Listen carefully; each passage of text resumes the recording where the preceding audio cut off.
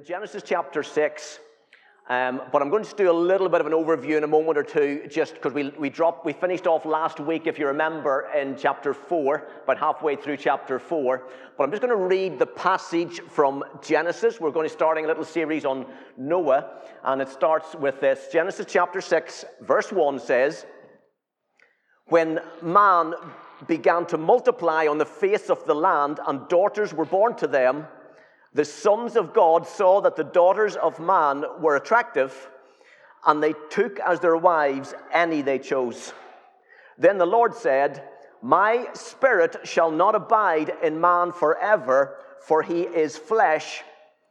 His days shall be 120 years. The Nephilim were on the earth in those days, and also afterwards, when the sons of God came into the daughters of man, and they bore children to them. These were the mighty men who were of old, the men of renown.'"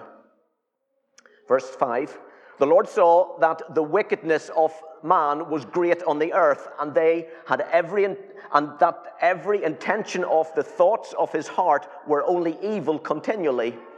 And the Lord regretted that he had made man on the earth, and it grieved him to his heart. So the Lord said, 'I will blot out man whom I have created from the face of the land, man and animals and creeping things and birds of the heavens, for I am sorry that I have made them.' But Noah found favor in the eyes of the Lord."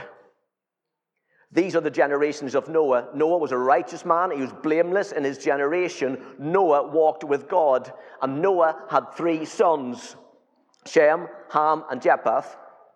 Now the earth was corrupt in God's sight, and the earth was filled with violence. And God saw the earth, and behold, it was corrupt, for all flesh had corrupted their ways on the earth. And God said to Noah, "I have determined to make an end of all flesh, for the earth is filled with violence through them. Behold, I will destroy them from with the earth. Make yourself an ark of gopher wood. Make rooms in the ark and cover it inside and out with pitch. Then this is how you are to make it. The length of the ark, 300 cubits. The breadth, 50 cubits. Its height, 30 cubits. Make a roof for the ark and finish it to a cubit above. And set the door on the ark in its side. Make it with lower, second, and third decks. For behold, I will bring a flood of water upon the earth to destroy all flesh, in which is the breath of life under heaven. Everything that is on the earth shall die. But I have established my covenant with you, and you will come into the ark, you, your sons, your wives, your sons' wives with you. And of every living thing and all flesh you shall bring 2 of every sort into the ark, to bring them along with you. They shall be male and female. Of the birds according to their kind, of the animals according to their kind, and every creeping thing of the ground according to its kind, 2 of every sort shall come into you to keep them alive. Also take with you every sort of food that is eaten, and store it up. It will serve as food for you and for them. Noah did this. He did all that God commanded him." Let's pray. Father, as we come to your word, as we deal with some of these somewhat challenging verses, Father, we know that you are Lord and God and sovereign over all. And Father, we just pray, Lord God, that we would be men and women filled with your Spirit, that we would walk in step with you, be righteous before you, that we would honor you in the way in which we live. But Lord, we pray, Lord God, as we just examine these verses, Lord, that you would just take them, Lord God, and just allow your word to change us again today. We pray it in your precious name. Amen.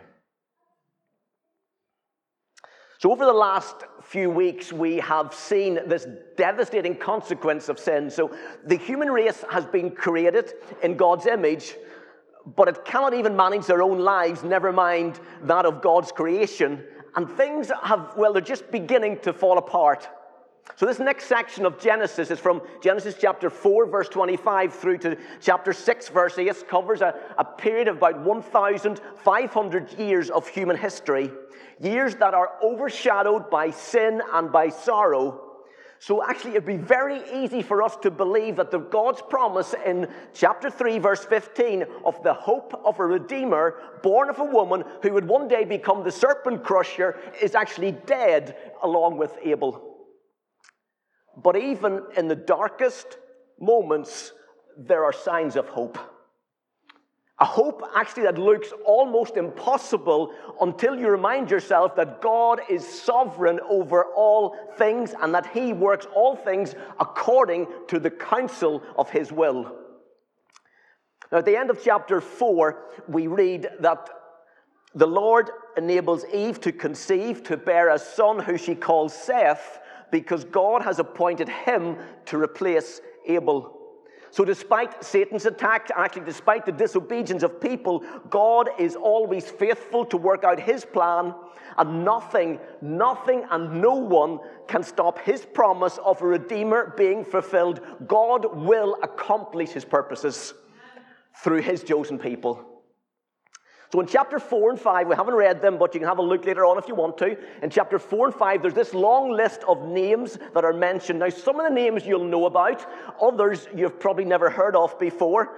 But each one of them is very important because it links this generational chain from Seth right the way through. If you take it all the way through, it ultimately leads us towards Jesus. And God's promise, Genesis chapter 3, verse 15, could never have been fulfilled without the faithfulness of these very ordinary people who at times are actually unremarkable people. In fact, to most of us, including myself, they are little more than probably unpronounceable names that are just part of some ancient genealogy. Let me pick out a few for you. Just a few little examples, at least of the ones that I can pronounce, okay? So Seth, when he was 105 years old, he gave birth to a son called Enosh, or whatever you want to call it. But Enosh's name means man. And it comes from the Hebrew word that means to be frail or to be weak. And just highlights, I guess, how fragile, how weak we are by ourselves. However, a remarkable thing happened and is recorded in connection with the birth of this boy, a boy who we know very little about, of course. But people began to gather together to worship God, to proclaim His name, and to pray, which led to a revival of public worship, of believing prayer. So while the worldly descendants of Cain are boasting in their own strength, the descendants of Seth are giving glory to the name of God. In fact, we see this theme occurring throughout the Old Testament. Time after time, the nation of Israel drifts into idolatry and spiritual apathy, but God always raises up a believing remnant who will cry out to God and who will live obediently before Him. Now, there's another name that's listed here, and most of us may have heard of this one. Is a guy called Enoch.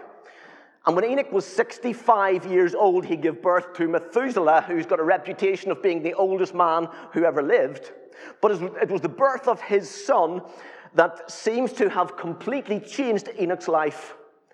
Perhaps it was the responsibility of raising up a child in a godless world, or that brought him to the realization that he needed the Lord's help. But whatever the reason, God so gripped his heart that he began to walk with God and do the will of God. And he became one of only 2 men in all of Scripture who never died. And both Enoch and Elijah were taken up into heaven alive. Hebrews chapter 11, verse 5 says, it tells us that it was by faith that Enoch was taken into heaven. You see, he believed God, he walked with God, and he went to be with God. In fact, he sets an example for all of us to follow. And as we'll see in a moment, the time that Noah, or at least before Noah's time and this flood time, it was difficult days. Vice and violence was just the order of the day. And people ignored God. They seemed to live by the slogan, if it feels good, we'll just do it. Not unlike today, of course. But we see the same theme developing Only a remnant of God's people, a remnant of people believed in God. Listen, today we need to be those people. Men and women who will be prayerfully seeking first the kingdom of God above everything else. But think about it this way. How many people does it take for God to get the job done? Let me give you some clues from Scripture. In Genesis chapter 18, verse 16, it says that 10 righteous people could have saved Sodom from destruction. In Matthew 18, verse 20, Jesus said that when only 2 or 3 are gathered together in my name, I'm there in the midst of them. When Jesus sent the Holy Spirit to the day of Pentecost to empower the church, there was just 120 believers, but the impact of their witness was so radical that it changed the world forever. And God is always looking for a remnant who will pray, who will trust Him, who will get the work done. So when situations look impossible, when our nation seems to be lost, when things just seem to be going nowhere, as it sometimes does at the moment, does it not? Remember that nothing can hinder the Lord from saving by many or by few. And listen, God is not limited by numbers. You know that? In Noah's day, one was enough. One man. And God is not limited by numbers, and He can use as many people or as few as He wants. And as God's people, you are called to be a holy remnant. You're called to believe God, to walk with God, knowing that one day you will be with God. Now, Enoch had a son called Lamech. And Lamech was the father of Noah. And in fact, it's the life of Noah that we're going to be looking at in much more detail over the next 4 weeks. After chapter 3, Satan is never mentioned by name again in the book of Genesis. But actually, it's very obvious that Satan and his demonic hosts are actually have certainly not gone away. In fact, they're doing all they can to prevent the Redeemer from being born. So in Genesis chapter 3, verse 15, that verse we keep coming back to, God has actually declared war on Satan. And the deceiver intended to fight back because he certainly did not want his head to be crushed. And one of Satan's most successful devices is compromise. See, if he can convince or delude God's people into abandoning their identity as God's people and communion with God Himself, well then he can corrupt them and he can lead them into sin. So Satan's plan for defeating God's people in Noah's day was both subtle but also effective. He enticed the godly line of Seth to compromise, and the end result is them abandoning their devotion to God. And again, Satan's plans really haven't changed very much down through the years. His greatest success still comes when he can persuade God's people to compromise in matters of integrity, of purity, of biblical truth. And we need to be on our guard. We need to allow nothing to take God's rightful place within our lives. And we would do well to learn the warnings of Genesis chapter 6. But I guess to understand this story, we need to first of all explain some of the phrases, particularly in those first few verses. There's a few names there. So who are the sons of God and the daughters of God in chapter 2 and chapter 4? Well, some interpreters suggest that the sons of God are actually fallen angelic beings that cohabited with women, producing this race of giants called Nephilim, or fallen ones. And it was these children of fallen angels that have become or became great leaders. Now, it's certainly an interesting theory. It actually creates probably more questions than answers, because if for no other reason, the biological challenge of how sexless beings can actually come together with humans. But even if that union was possible, how then could these giants have actually survived the flood? Because we read in Numbers chapter 13 that the spies that went into Canaan, they saw them there. So either they somehow were able to survive the flood, or that there was some sort of second invasion of fallen angels. However, I would suggest that both ideas probably seem extremely unlikely. There's probably a more likely interpretation of Genesis chapter 6 and verse 4, and it's that they were actually human, and God saw the people of that day as fallen ones. However, by contrast, you'll notice that men saw them as mighty leaders who wanted to make a name for themselves, similar to described in Genesis chapter 11, verse 4, where it says, "Come, let us build ourselves a city with a tower that reaches to the heavens so that we may make a name for ourselves. Otherwise, we will be scattered over the face of the earth." And we need to understand that God sees people very differently to how we see them. God doesn't look on man's outward appearance. God looks at your heart. And pride and self-importance does not impress God. So I think it's fair to say that the emphasis of Genesis chapter 6 is on the sin of man, not on the rebellion of angels. Therefore, the way in which God responds to their behavior in verse 3 suggests that the sons of God are actually human. And the best understanding is that this godly line of Seth, the sons of God, have mixed with the godly line of Cain, the ungodly line of Cain, the daughters of man, and they have abandoned God in the process. So what appears is that the people of this godly line of Seth have been seduced by just mere appearances. They're marrying whoever they fancy, regardless of suitability, but the effects are devastating. And this same theme is picked up in the New Testament. We read about those who are friends with this world, James 4:4. Those who love the world, 1 John 2, verse 15. Those who conform to the world, Romans 12, verse 2. Rather than living with godly values that are distinctive from this world, 2 Corinthians chapter 6, verse 14. But it's in Galatians chapter 5:16 that we get some great practical and actually really positive advice. It says this. It says, "Walk by the Spirit, and you will not gratify the desires of the flesh.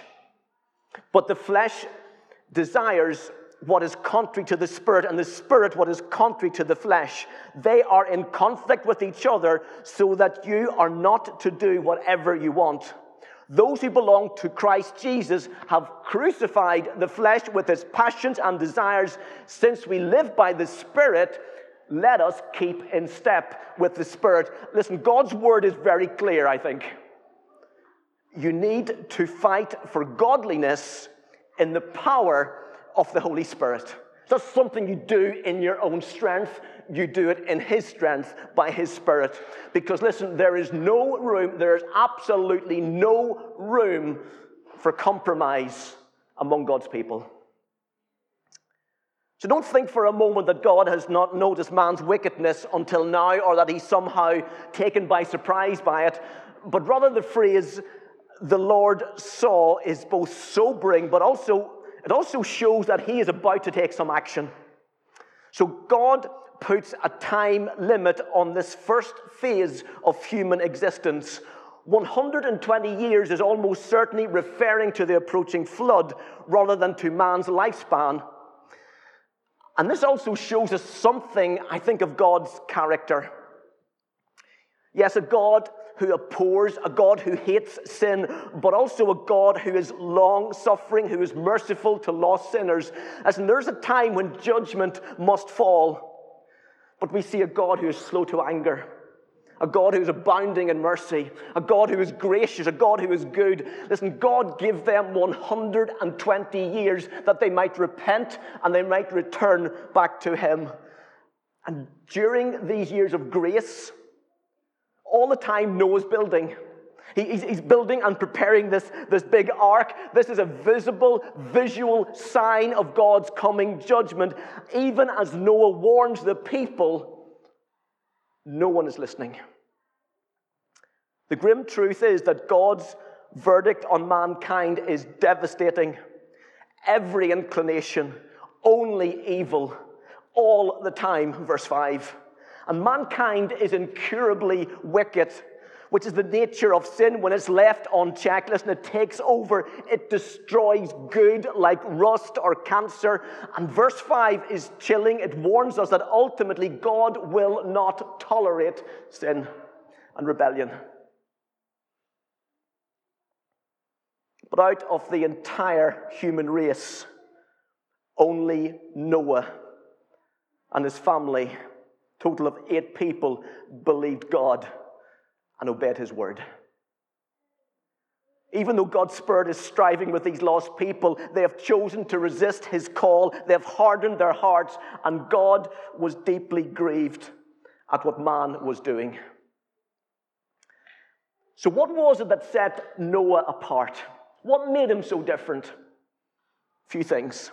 First of all, Noah was a righteous man. This is the first time the word righteousness is mentioned in the Bible, but it's important to note that Noah's righteousness does not come from his good works. Instead, his good works came from his righteousness. And this phrase, Noah found favor in the eyes of the Lord, doesn't mean that Noah somehow deserves salvation. In fact, to find favor is to receive more, sometimes much, much more than any of us could possibly ever deserve. So although Noah is righteous, he nevertheless receives mercy. And through him, so does the whole of the human race. And righteousness is a gift from God in response to personal faith. And as you believe God's word, it is counted to you as righteousness. And the only righteousness that God accepts is a righteousness of Jesus Christ. And the only way that people can be saved from God's wrath is through God's grace. But grace is not God's reward for a good life. It is God's response to saving faith. And true faith involves the whole of your life. The mind understands God's warning. The heart fears what is coming. The will acts in obedience to God's word through the power of the Holy Spirit. So listen, if you understand God's word as truth, but not act on it, it's empty religion. It's not biblical saving faith. And if you get emotionally worked up about it all, but not understand God's message, it's not biblical saving faith. And if you have a mind that understands and maybe a heart that is stirred, but do not act in obedience to God's word, listen, it's not biblical saving faith. After all, faith without works is dead, according to James. So the heart, the mind, the emotions, the will are all involved in biblical saving faith. And everyone who has been saved from sin has been saved by grace through faith, by admitting their sins, by repenting, by trusting in Jesus Christ alone. No one is saved by bringing sacrifices or by obeying rules or by doing good works. Salvation is a gracious gift that you can either reject or you can receive by faith. So Noah's a righteous man, but Noah's also a blameless man. If righteousness describes our standing before God, well, to be blameless describes our conduct before people. Now, blameless does not mean sinless, because no one is sinless except for Jesus. And the word means having integrity. It is to be without blemish. And Noah's conduct was such that his neighbors could not find any fault in him. Listen, if you've been made right with God through faith in Jesus, you ought to be living a life that is also right before people. In Titus, Paul warns about rebellious people, full of meaningless talk and deception, who claim to know God, but by their actions they deny him. So how you conduct yourself in the workplace or at university or at college or school or down the shops or, for that matter, in a restaurant is important, because you are God's representative everywhere you go. Whether you like it or not, you present something about Christ that either draws people towards God or pushes them away. The third thing about Noah was a man who walked with God. His great-grandfather, as we've heard, Enoch, he walked with God and he was suddenly taken into heaven. Noah walked with God and he was taken safely through judgment. You see, sometimes God in his mercy takes us out of situations, but sometimes he takes us through them. But in both cases, the one who walks faithfully with God will know his protection and his hope. Listen, the walk of faith and obedience begins with one step. It begins with trusting Jesus as Lord and Savior. But that first step of faith leads to many more, leads to a daily walk, one step at a time, that you must walk in step and in the power of the Holy Spirit. It's in step with him. He is your guide. He is the one who will lead you into the will, into the very purposes of God for your life. The fourth thing about Noah was a man who was obedient. One of the repeated messages that you will find throughout Scripture is that we must not only hear the word of God, but we must also obey it. And it's certainly not easy for Noah and his family to obey God. He is surrounded by people who are doing the very opposite. Peer pressure is huge. It may be this huge challenge for many of us, but listen, it is still no excuse for giving in to any kind of ungodly or immoral behavior. Anyone who's ever developed godly character within their life has fought against peer pressure. And this means not only saying a definite no to people or to situations, but means saying a decisive yes to God. Listen, God needs to be your joy.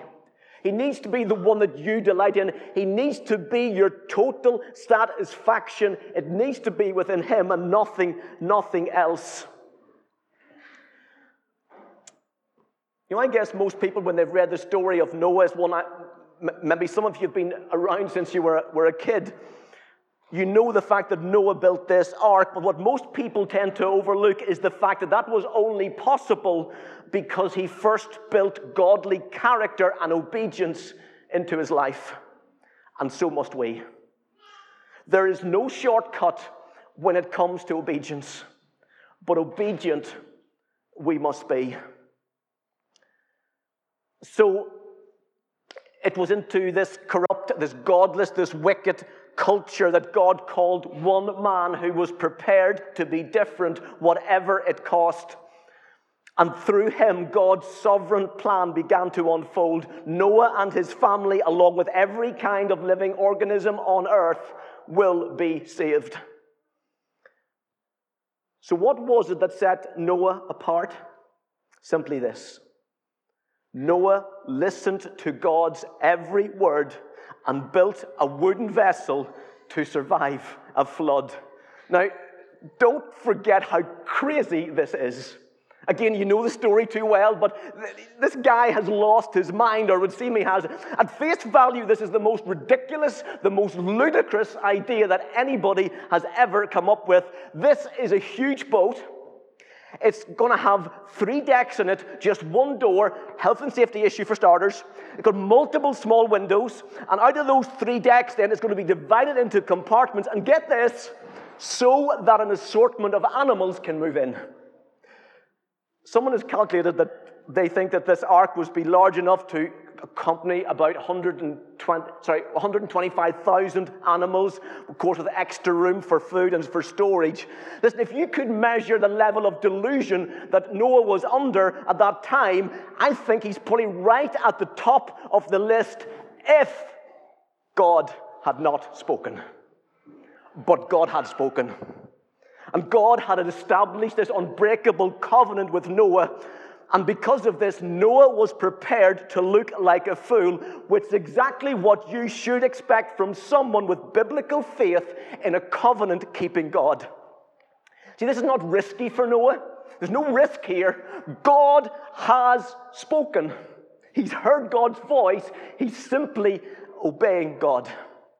Hebrews 11, verse 7, by faith, Noah, being warned by God concerning events as yet unseen, here's the key words, in reverent fear, constructed an ark for the saving of his household. And faith in God will always make you look different from those around you. Let me give you 2 examples as we finish. As you step out in faith, you will discover that God will bring confirmations along the way as you walk in step with him. For Noah, it came through the animals. Do you ever wonder how Noah was going to gather all those large number of animals and birds and creepy things, or creeping things even, into the ark? Well, it seemed that God in his sovereign power brought the animals to Noah and controlled them at his bidding. Listen, I don't think it should surprise men and women of faith that birds and beasts and insects know the voice of their Creator and obey him. In fact, what should surprise us is how little we do. How much more should those who are made in the image of God be listening to the voice of God and obeying him? So when you step out in faith, you will see God's hand at work. The second illustration is examples taken from a book, Do What Jesus Did. It's from somebody called Robbie Dawkins. Have a read. It's quite a good little read, actually. But the story begins with a woman who left a conference, and she's driving away in her car, and she's praying, Lord, I'll do whatever it takes. I'll do anything. Just tell me what you want to do, and I'm going to do it. In that moment, she sensed that she needed to turn left. Now, she almost felt it was a bit of a whim, but she turned left because she's so desperate to obey God's voice. After driving for a while, she felt that she was supposed to turn right, so she did, admittedly still wondering whether God was directing her or not. But at the same time, she's excited, she's full of anticipation. Before she knows it, she ends up in front of a corner shop, and which she senses is the place where God wants to bring her. And once she goes inside, she's waiting to see how the Lord is going to direct her. But the only thing that keeps coming into her mind is this: go over to the counter, to the assistant, and stand on your head. Pretty weird, right? See, at this point, most of us would have said, okay, I think I've got this one wrong. This is definitely not God speaking, and we would probably have just left the shop, jumped back into our car, and driven away. But she's got every reason to discount this, but instead she prays, Lord, are you sure? She gets nothing more. There's no more confirmation, but she knows, well, there's nothing unbiblical about doing this. See, the Holy Spirit is gentle. He's not going to force you to do anything that you are unwilling to do. So in that moment, this woman's got a decision to make. There's a choice to make, and she says, okay, I'm going to do this. It took her a little bit of time, admittedly, to build up some of the courage for it. In fact, she waited until the shop was emptied, all the other customers had left, and then she ran up to the till and she says, hey, look what I can do. And she did a handstand against a pole right in front of the assistant. And from her upside-down position, she saw him drop his eyes and shake it. Drop his head and shake it. She got back up on her feet again. She was thinking, he must think I'm completely mad. But as she faced him, she saw that he was actually crying. She asked him, what's the matter? And he told her. He says, about half an hour ago, I'm sitting here working, and I'm praying, God, if you're real, have someone come in to the shop and stand on your head. What are the chances? That day, he gave his life to Christ as a result of one woman's obedience to God's voice. Now, this is an unusual story. I'm not suggesting you go into shops and stand on your head. But what I am suggesting is that you need to learn not to ignore the gentle prompting of the Holy Spirit. Listen, it's all too easy to say, this can't be God. And particularly when our dignity is at stake, we can easily just shy away. But in doing so, we can also miss out on God-given opportunities to see lives changed, ultimately to see God's name glorified. And God is calling each of you to live a life of faith, just like Noah. And that means listening. It means responding to the prompting of the Holy Spirit. And for God to use you, you need to know God's voice. You need to be willing to obey it, but also you need to be willing to allow your life to be interrupted and actually to make yourself completely available to Him. Can we do that? Listen, we need God's Spirit. to be able to do that. We listen to him. Let's just stand together. We're going to just pray. Beck's going to come and just lead. I want you to do the Holy Spirit one again first. It'd be great as we just finish things up. I want to just, as we finish our service, I want to invite the Holy Spirit to come because we need his help. Each one of us need to be filled, repeatedly filled, refreshed by his Spirit. Only as God is speaking through his Spirit that we can step out in faith. And then I want to pray for boldness. I want to pray for courage. That as we hear God, that we then do what God has called us to do. And perhaps even this week, that we would have those divine encounters, those moments when we impact someone's life because God has spoken, because God has been leading us.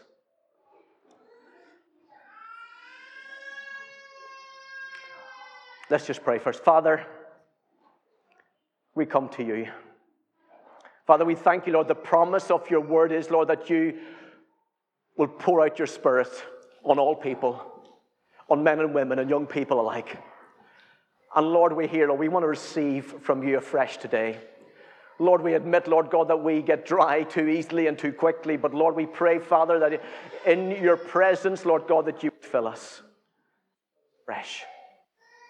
But also, Lord, as you fill us, Lord, give us the boldness and the courage that we need. Father, I pray this week, Lord, I pray, Lord, for divine appointments. Father, I pray, Lord God, for us to hear your voice speaking, that we would step out in confidence